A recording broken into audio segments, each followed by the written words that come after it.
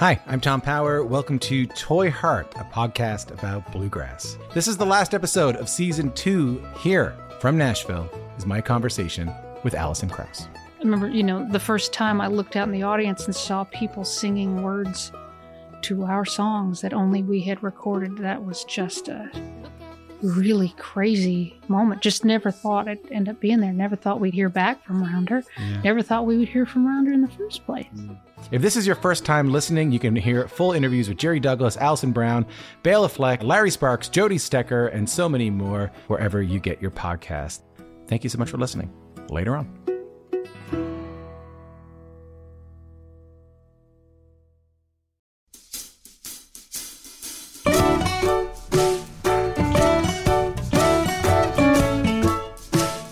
Hi, this is Basic Folk, where we have honest conversations with folk musicians. I'm your host, Cindy Howes, and excited to introduce you, if you are not yet familiar, with Joe Troop, who is the frontman for the Buenos Aires Latin grass group Che Apalache.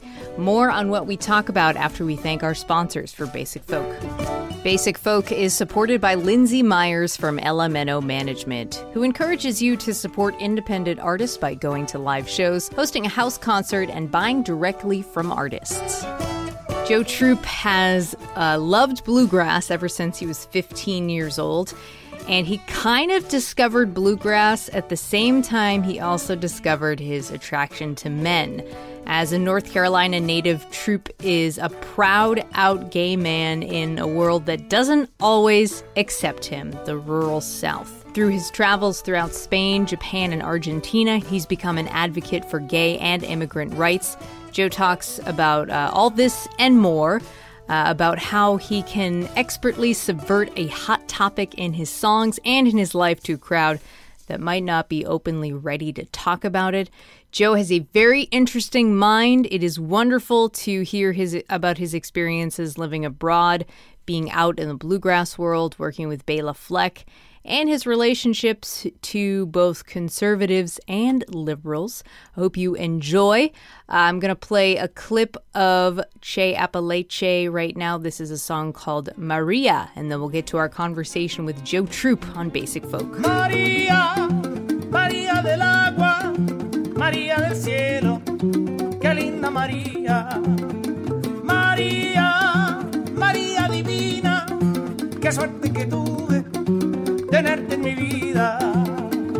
Llámalo ingeniero, dale que llama, dile que traiga leña, que quiero quemar la pena que hiere mi corazón. Joe Troop, thanks so much for doing this and taking the time. You're welcome, Cindy Howes. It's a pleasure to be here.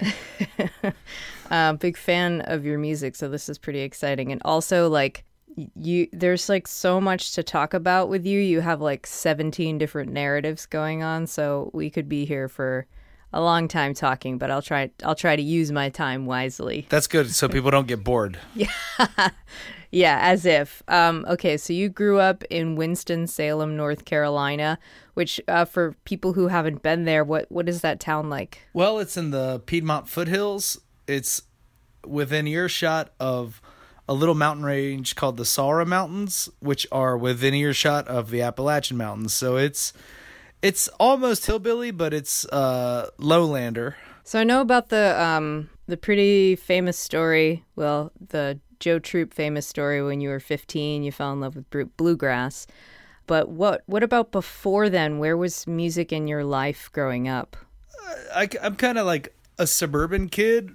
So my family's not particularly musical, but we went to a Moravian church, which is a very musical entity. We grew up singing Bach chorales, and the music's really pretty. And I grew up. Is that a Christian church? Yeah, it's Protestant. My family wasn't particularly religious, thank God.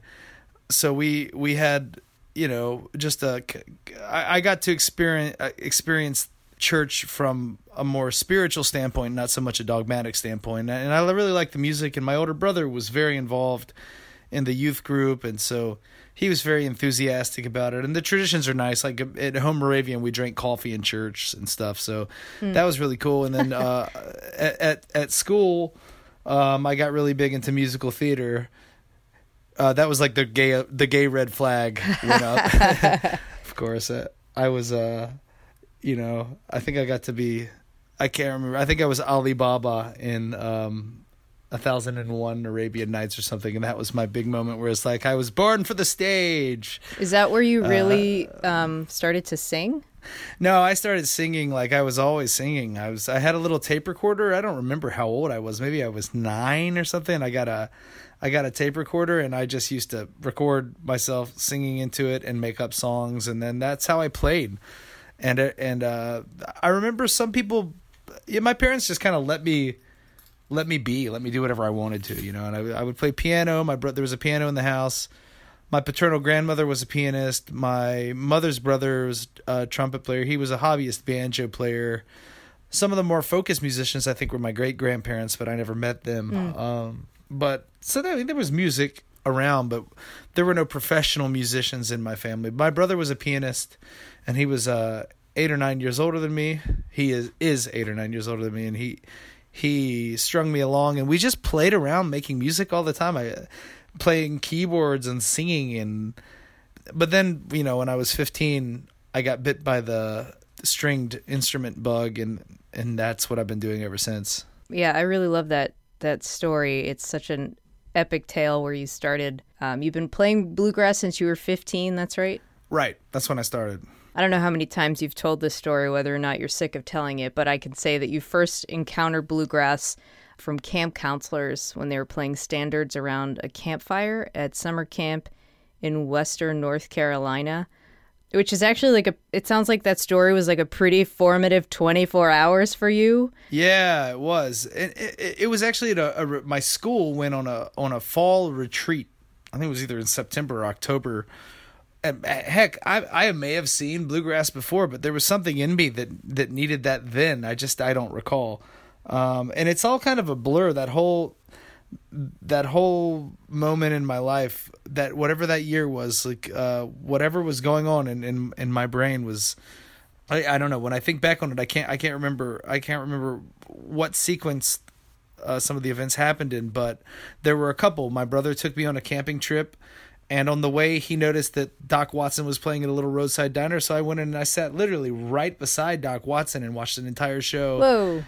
And and I can't remember if that was after or before the camp experience where these couple counselors got out their instruments and started playing.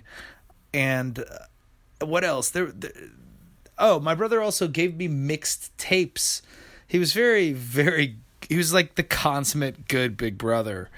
I can't thank him enough. He was really, really just a great role model for me. And he gave me all these mixed tapes, you know, tons of them. But on some of them, there was bluegrass, and there was a recording of Bela Fleck, and I just fell in love with all those sounds. I don't even know if I knew what they were. Mm-hmm. I didn't identify the instruments, but I just got those three things, that seeing Doc Watson and then getting all those tapes from my brother that had this music on it, and then the camp counselors playing all around a fire. To me, it's all the same era. It may have been over the course of a year and a half. I can't recall. I do really like the legend of the story. You know, even though it you know, you may have told the story a bunch of hundreds of times. Like, I've been, you know, looking things up about you and your music, and reading that story like 3 or 4 different times. It's like kind of breathtaking. Oh, it was a huge moment in my life to that point. And also what's cool, like, my niece is about to turn 14, and I'm starting to recall how little I was, you know, not little, but also, you know, in my worldview at that point, I was myself, you know. I felt like myself. I don't feel that different than I did back then. Mm-hmm. And it was just a huge moment. You don't get those kind of huge moments at 36 that you did when you were 14 or 15. Totally. But yeah, it was great. So I spent a lot of time writing that essay to try to a poetic framing that made it worthy of what the moment means to me, because it means so much to me that happened. So let me just read this quote that you said. You said, "The music sent a surge of psychedelic lightning bolts, crystal fracturing across my imagination. The cosmos had erupted through the earth. Fireside bluegrass upon a night sky was the biggest sound I had ever heard," which is so awesome. Yeah, I was really proud of that. It was really good. I labored over that. I really tried to make it, because, I love being a wordsmith. I love trying to make words do something cool. And when I found crystal fracturing, I was like, that's it. And I was like, what the hell does that even mean? Yeah. I asked a friend, does crystal fracturing exist? And she said, it does. Yeah, sure, it does. It sounds like it does. It does to my brain. I was like, great. Because sometimes like that native speaker kind of sixth sense of interpretation coincides with other souls that are native speakers with that sixth sense, and it works, and that's what poetry revolves around, I suppose. So I don't know. When I found that, I was like, hell yeah, that's what it is. Psychedelic lightning bolts. It's great. And then from there, you fall. I'm glad you like that. Oh yeah, totally. So again, my problem, Joe, is that everything I would read about you, I'd be like, I need a minute to digest what is actually being said here and how I actually want to dig deeper into this topic, because you just have a lot going on. So it's a challenge. So I want to know, like, we'll come back to the subsequent 24 hours of that camp journey. But okay. First, for the bluegrass, after you just completely fell in love with it, how was that music incorporated into your life at 15? Well, I think... I don't remember how this... God, it's such a blur. I think right after that experience, I got a CD from, back when people still bought CDs. It was a Appalachian Stomp. It was just this like bluegrass compilation CD. And as my memory sort of is playing tricks on me, because I feel like I even listened to that driving out of that camp. Maybe I already had the CD. I don't remember. But all I know is that leaving that camp and leaving that experience, I had a lot going through my head, but I just knew I was going to be a bluegrass musician. I just had to, because it went with the scenery too. I was up in Appalachia, and it felt so mystical. It felt so spiritually satisfying, and I felt like the way the air filtered through my nostrils was different than what I had experienced as a lowlander, and that music was my gateway into Appalachian culture and just being in the mountains, and I love it. I still love it. I've been like rejoicing in the Appalachians for 2.5 weeks now, just breathing in what a black walnut looks like and how the branches curl onto the sky and how it kind of looks like a fern because the leaves fall in these beautiful patterns, and then you compare that to an oak tree or a river birch or any other. I mean, it's just the biodiversity of the region's amazing. And I don't know, I forgot what your question was, so I'm just rambling. I don't know, but I'll be right there. It sounds great. Okay.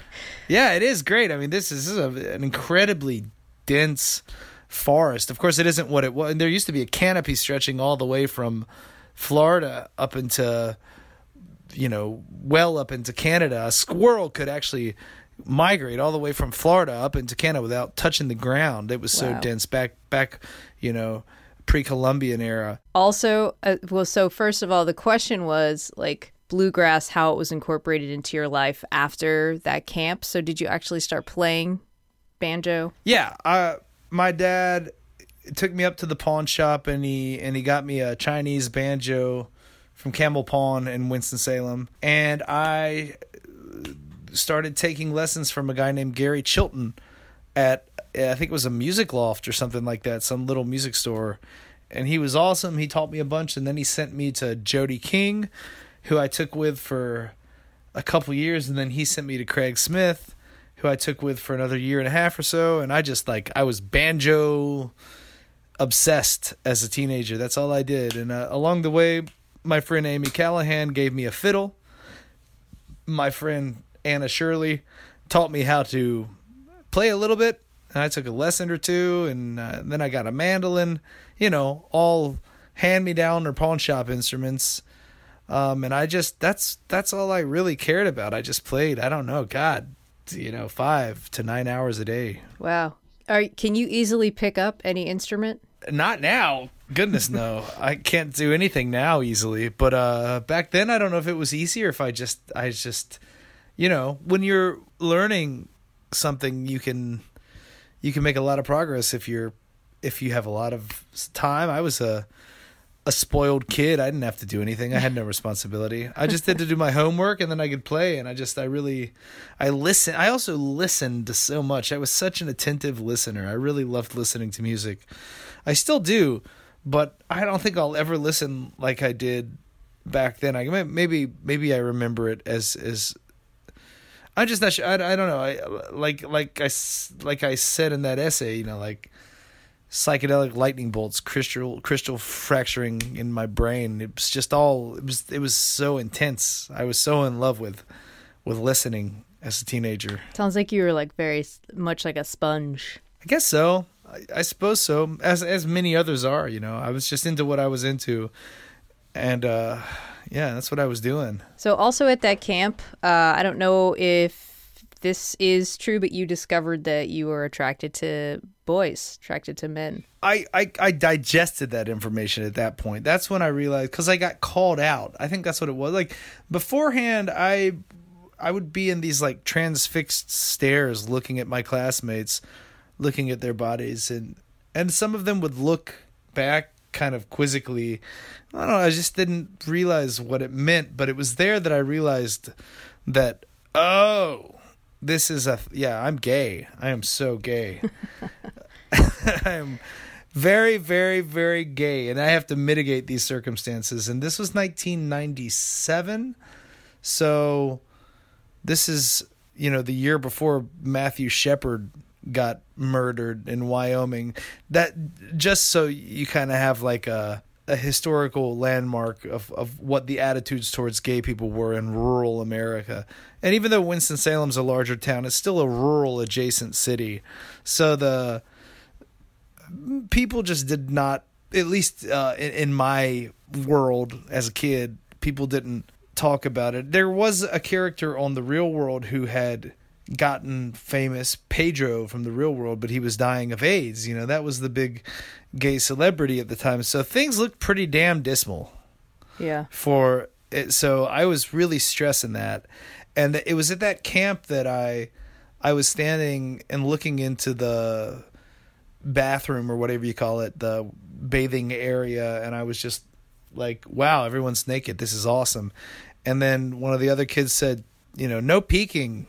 And I was like, oh, I'm into that, but they're not into that. What the fuck does this mean? Kind of thing. You know what I mean? Mm-hmm.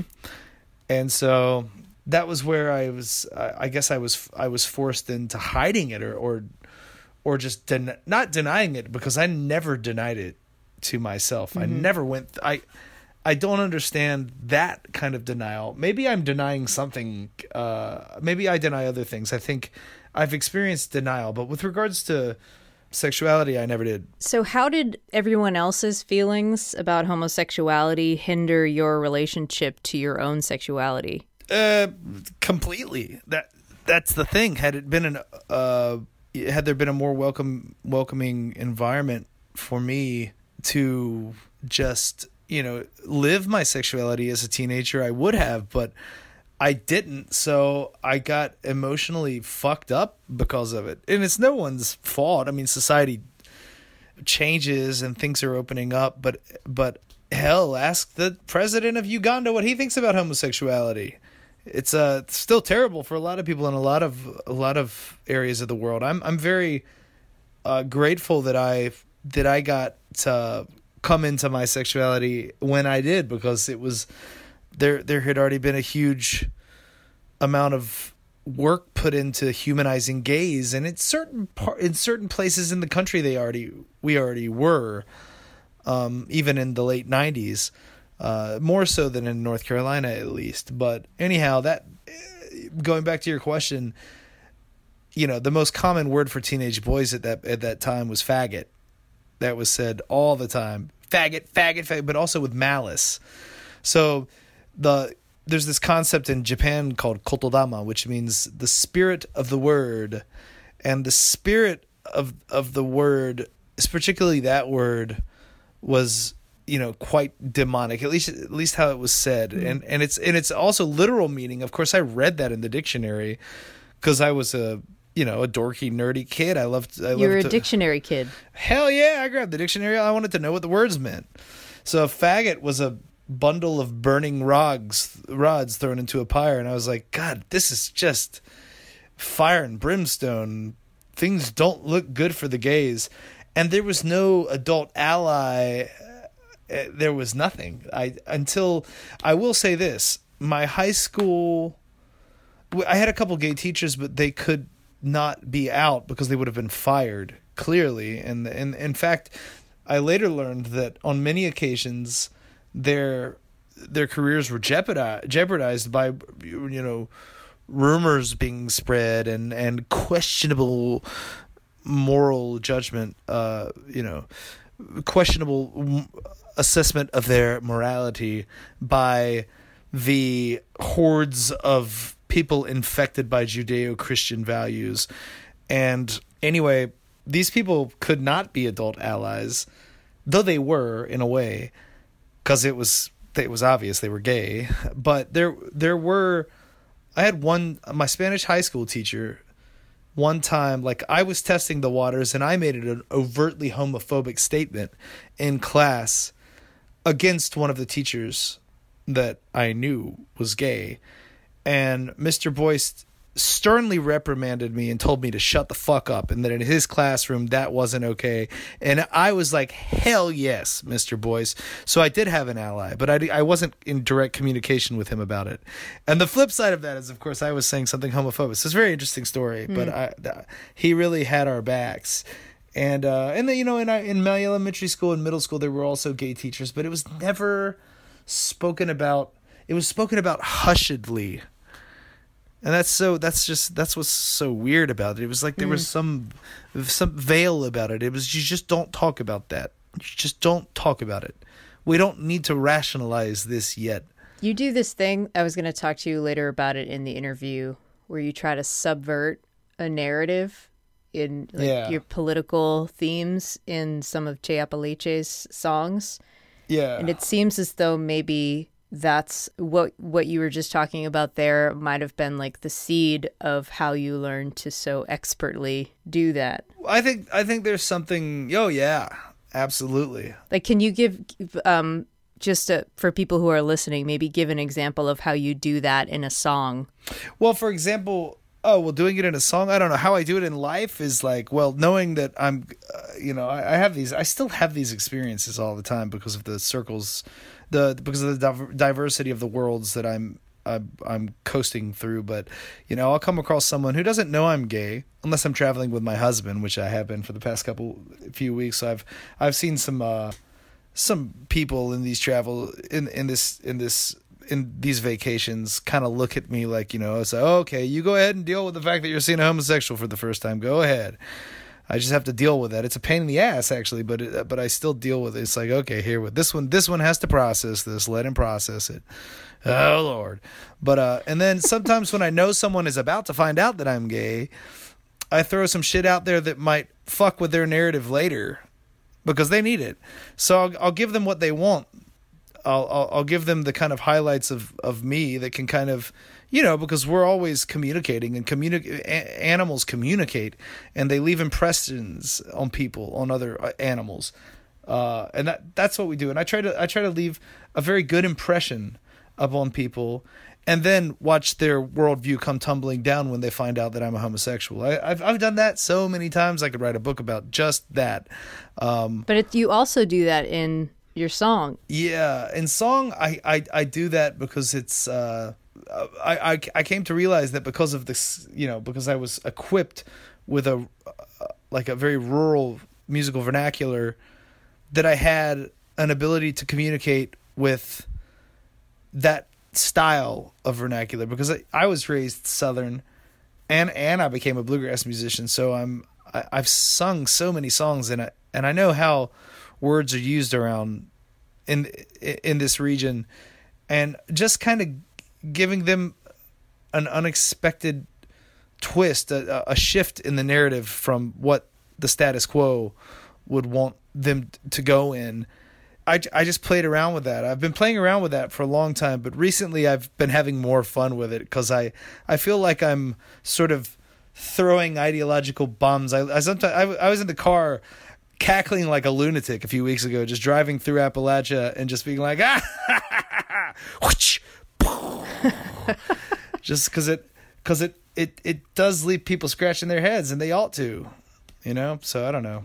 I just do it because I have to, because I love being from where I'm from, and I love this society, but there's certain things that I don't love about it, and that directly affect me. Yeah. So that's, what else am I going to do? I've been cornered, so I'm going to come back at them with the only tools that I have, because I'm not a fighter. I'd get my ass kicked. So I better I try to write something or say something or sing something clever, and then leave people thinking. So I got used to that from an early age, having to take a conflicting moment and intelligently diffuse the tension with some sort of psychological maneuver. That's how I've had to navigate my world for so long. That's a skill I've developed. Well, let me just explain for somebody listening who doesn't know what we're talking about. So Che Apalache have a couple of songs that are very political, but you present these songs masked in a traditionally Southern mountain gospel songs. Like The Wall is a good example. The Che Apalache song, The Wall, where it sounds like a beautiful, easy Southern gospel song to listen to, and then all of a sudden the lyrics turn to like, if this ridiculous thing comes true where Trump is going to build this wall, we're just going to have to tear it down. And that's basically what we're talking about. So you say I want people who hate these things, immigrants' rights, and gay people to first fall in love with us almost like someone would as a child, because art has that innocence and beauty that's primordial. Good word, by the way. So does it work? Like, what kind of reactions do you get? Oh, it works. It leaves people. It leaves the audience that I'm targeting sometimes, if when on the occasion that I can get in front of them, it leaves them sort of uncomfortable. It leaves them very uncomfortable, and that's what we want. I want to make them uncomfortable, because that's it. It challenges whatever they've been told, and it's hard to get inside of that mentality. But I've been around it a lot. I guess I'm more inside of it than sort of the other extreme, which is the woke leftist person who has almost no empathy for these people as people. Just the realization that certain thoughts, that certain ideas have never been presented to them at all in a way that they could decipher, because there's a sort of a cultural insensitivity in media in general that excludes them from any quote unquote leftist narrative. So by twisting these traditions that have been usurped by right-wing ideologues and putting them back in the work, I feel like I just want to be like Woody Guthrie, man. Like, you know what I'm saying? Like, just call everyone out for their shit. Yeah. Yeah. And try to restore justice to the same people who've been disenfranchised. I do think along those terms. And I know a lot of people do not agree with empathizing with the quote unquote enemy. But I do. I don't have any reason why not to, because I'm coming from a position of privilege to where I can, because I've just seen the same archetypes repeated all over the world in different languages, different societies, but it's always the same thing. And there's a level of classism involved. There's a level of urban media trumps rural sensibilities. No. I really do want to. I hope that we can get in front of a lot of rural audiences in the coming years and present this material and present these ideas and sort of, diffuse the very tense ideologies that are forming. What about on the flip side of that, performing in front of an extremely liberal audience who maybe demonizes a conservative Southern person? Yeah, that's equally frustrating from my perspective, because a lot of people think they know they get it so much. They know that everyone's crazy in North Carolina. The amount of people that come up to talk to me about how terrible North Carolina is, I'm like, you've never been there, have you? It's pretty chill. There's a bunch of knuckleheads that rule the roost because they've allowed the most cantankerous faction to have power. So there has to be a lot of grassroots movements that sort of oust them from their power. But there's also a lot of very creative thinkers roaming around in this area as well. So I don't know. I sometimes get frustrated by wokeness, because wokeness leaves no room for growth, because anyone has a slip of a tongue and they're automatically sacrificed in media. They get attacked viciously, and it's like, come on, they have some learning to do, but I don't know. I believe in the humans' capacity to evolve, Mm-hmm. And I've seen it a lot in myself and in a lot of other people's.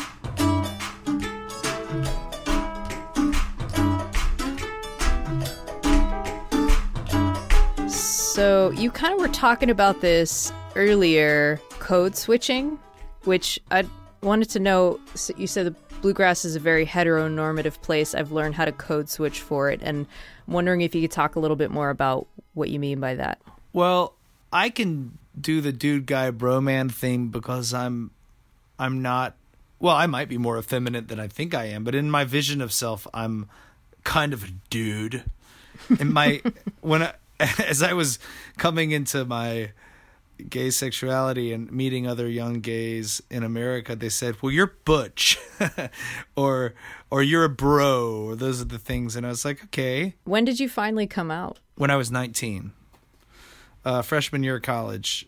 I came out to my friend Shannon, who was one of the young ladies I was probably stringing along, because I was such a good friend with her. I was like, oh, I just love Shannon. I love hanging out, eating burritos. And then we were having this really big heart-to-heart, and I was like, I have to tell you something. And she thought I was going to tell her I loved her, and I told her I'm gay. Oh. It was awful. But then I got that off my chest, and then I had my coming out parade. I told everyone. How did it feel? Felt really good. Incidentally, one of the guys who helped me inadvertently was a bluegrass guitarist. He said, something troubling you, boy. You need to spill the poison. You better get it out or it's going to kill you. I can see it on your face. He was crazy dude. Train wreck of a human, but he gave me good advice. And that sort of spill the poison was something that resonated with me a lot. So I just I spilled the poison. And then I told my family slowly, and then I moved to Spain. Yeah. And I was like, okay, drop the gay bomb, and then I was like, all right, bye. and Spain was great. It was so great. Yes, you had all these feelings about when you first, realized that you were homosexual. You had all these feelings and fears, and there were all these taboos in the the culture that you were in. But then you moved to Spain, and it seemed like nobody cared. Well, that's not entirely true, because I was with a host family and I had to come out to them too. And it's like being a gay person quickly proved to be exhausting. Had to keep coming out to my roommate and coming out to this person. It's like you come out 1,000 sometimes, and by the 1,000th time you're like, all right, whatever, But it's a more tolerant society, Andalusia, especially when you're a foreigner. You don't have to deal with anyone else's expectations of you, because you're, above all else, you're a foreigner. Right. So was that more your identity than being a gay man? Yeah, gay was very much a flor de piel. How do you say that? It was on the tip of my tongue, because I was still, I had to communicate that.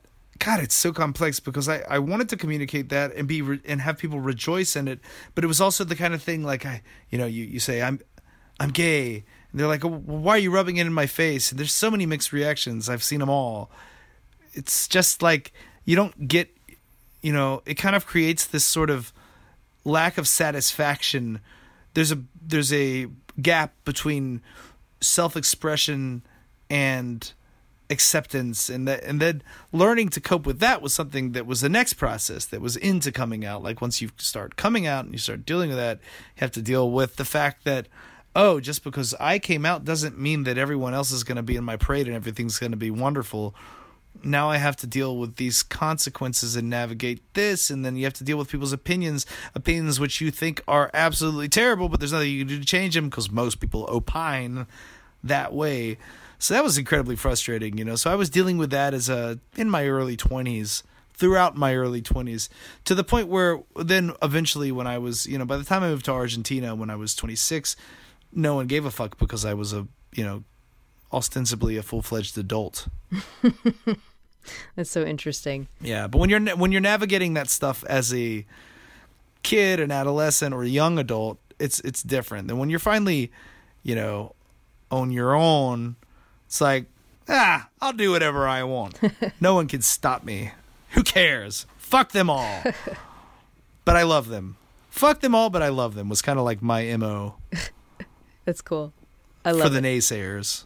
Yeah. So you moved to Buenos Aires and you were teaching and performing Appalachian folk music. I read in an interview that you gave that it's tricky to play string band music in South America because of the history of the United States interfering with South American infrastructure government. Yeah, people in Latin America and probably in other places in the world, because Cold War interventionist tactics, American meddling in Latin America has created what's happening now, even more so in the Northern Triangle, like in Guatemala, El Salvador, and Honduras. But in Argentina, they instigated, the CIA in the Southern Cone overthrew democratically elected governments, worked with right-wing nutballs and dictators on the ground. Videla in the case of Argentina, Pinochet in the case of Chile, and a lot of other places had their own thing going on. So that history devastated these places. We're talking about, we rejoice in our free speech. Well, the country that allows us to rejoice in our free speech infringed upon the right of free speech to other people. And so I just find this deeply upsetting. And when I am rejected because of where I'm from, I don't mind it. I'm like, well, I hope that I can show them that there is that the people are not the entity, and that's kind of like my MO. As I down there, I try to say that's true, because sometimes I'll be playing and they'll say "Yankee de mierda, you fucking American bastard," like I don't want to hear this crap. This, it's like because you're playing bluegrass in Buenos Aires. Yeah. Which they equate to Cletus on The Simpsons. You know what I mean? Yeah. So yeah, there's some negative connotations there, You were teaching in Buenos Aires and you had a few stellar, outstanding students who started getting really good, and then that became Che Apalache. And yeah, because they're honestly they're more talented than me. All of them are more talented than me in some way or another, or in multiple ways, honestly. Not just as artists, but also as people. So with them, the synergy was interesting because I was like, harmonically, I'm an idiot. I can't tell you almost a single chord of a song, whereas Franco, Paul, and Martin picked that stuff out very quickly. Particularly Paul and Franco are very good harmonically. And Martin is extremely fast with melody, just so fast. It's like lightning fast. I play it and then he's got it. And I can't do that. So I started noticing, I was like, damn, they're better than me now. That kind of sucks. So it hurt my ego at the beginning, but then I was like, well, let's just start a band. And we did that, and now it's good. Now we have a good working thing. And since they were my students, I think that I have cultivated, they've dealt with my crazy ass for so long. If they haven't abandoned me until now, it's unlikely they'll abandon me in the future. And I'm trying to get better. I'm trying to be a better human, and I think they are too. And you live in a van with each other for long enough, inevitably, how big is the there's van? going to be tiffs. It's a 2006 Toyota Sienna named Chutrin, and it is awesome. We took out the back seats, and everyone has their little comfortable zone.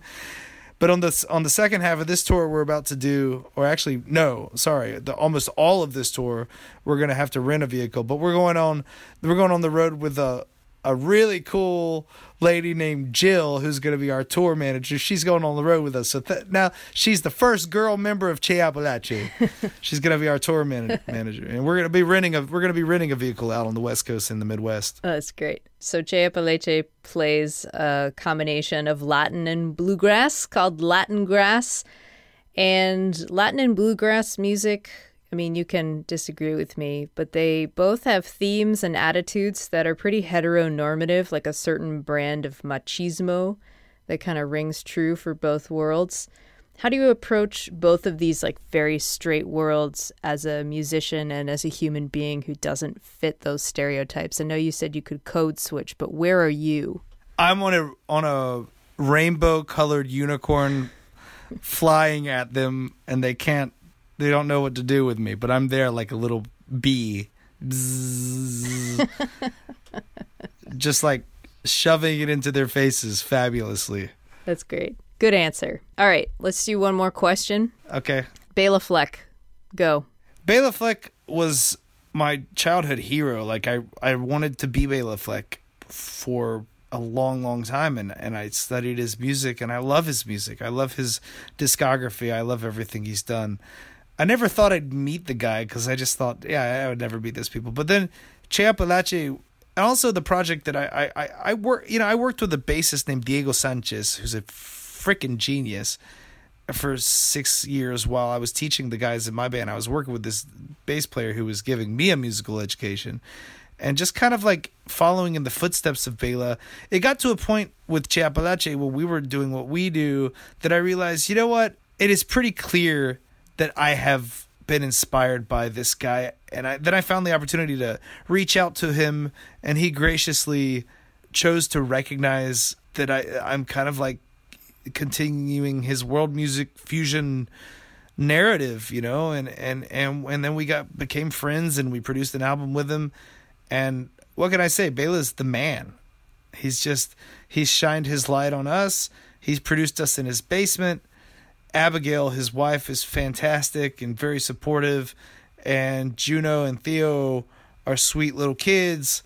And we got to hang out there in Nashville and do this album, and just, I don't know, it kind of seems like a fairy tale, but now it's very much a part of our lives and our band history. And yeah, we all love Bela. We're just really, really, really grateful that he cared enough to want to do this. He's such a great human being. Yeah, he's awesome. Okay, we do something silly on this podcast called the lightning round. Okay. Where I'm going to ask you a bunch of fun questions. Go for it. Okay, cool. Well, we'll just take a break, and then we'll come right back. Basic Folk is brought to you in part by Lindsay Myers and Elemento Management, who thinks if you like the artists on Basic Folk, you'll like Acoustic Troubadours Mick Dean and Tina and Her Pony. Check them out on Instagram and Spotify. And thanks to WIUP in Indiana, Pennsylvania, which airs Basic Folk 2 p.m. Eastern every Saturday. You can listen on 90.1 if you're in the Indiana, PA area, or at their website, wiupfm.org. All right, Joe Troop, are you ready for the lightning round? I'm ready. Tell me about your cat. My cat's name is Ty. He talks a lot because he's Siamese, and I call him, well, I talk to him like, and I have a song for him called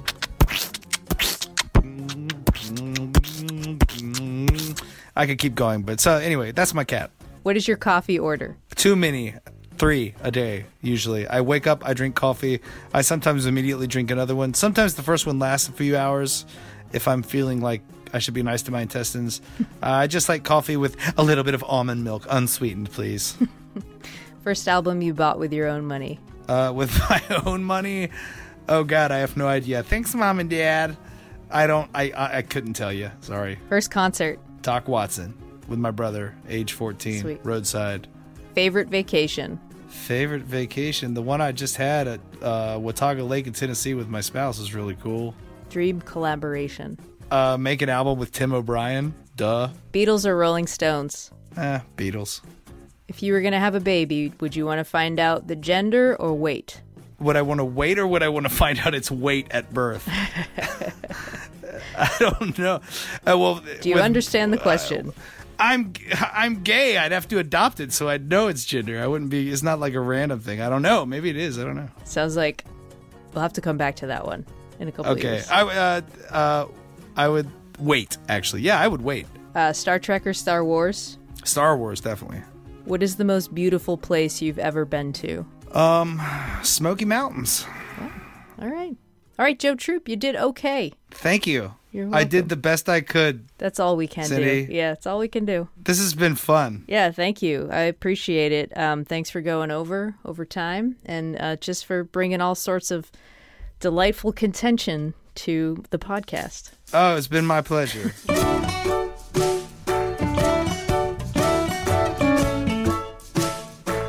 You gotta just do the best you can. Joe Troop on Basic Folk. The album Che Apalache, produced by Bela Fleck, is out now. It's called Rearrange My Heart, and it's really lovely. Hope you listen to it. You can find show notes at cindyhouse.net. Sign up for our email list there. You can also get linked to us on Facebook, on our Facebook group, Basic Folk Basics. Thanks to Adam Corey for producing Basic Folk. Thanks to Laura McCarthy. Thanks to our business manager, Lindsay Myers. And Alex Stanton of Townspeople did our music. I'm Cindy House. I'll talk to you later. Okay, thanks for listening. Bye.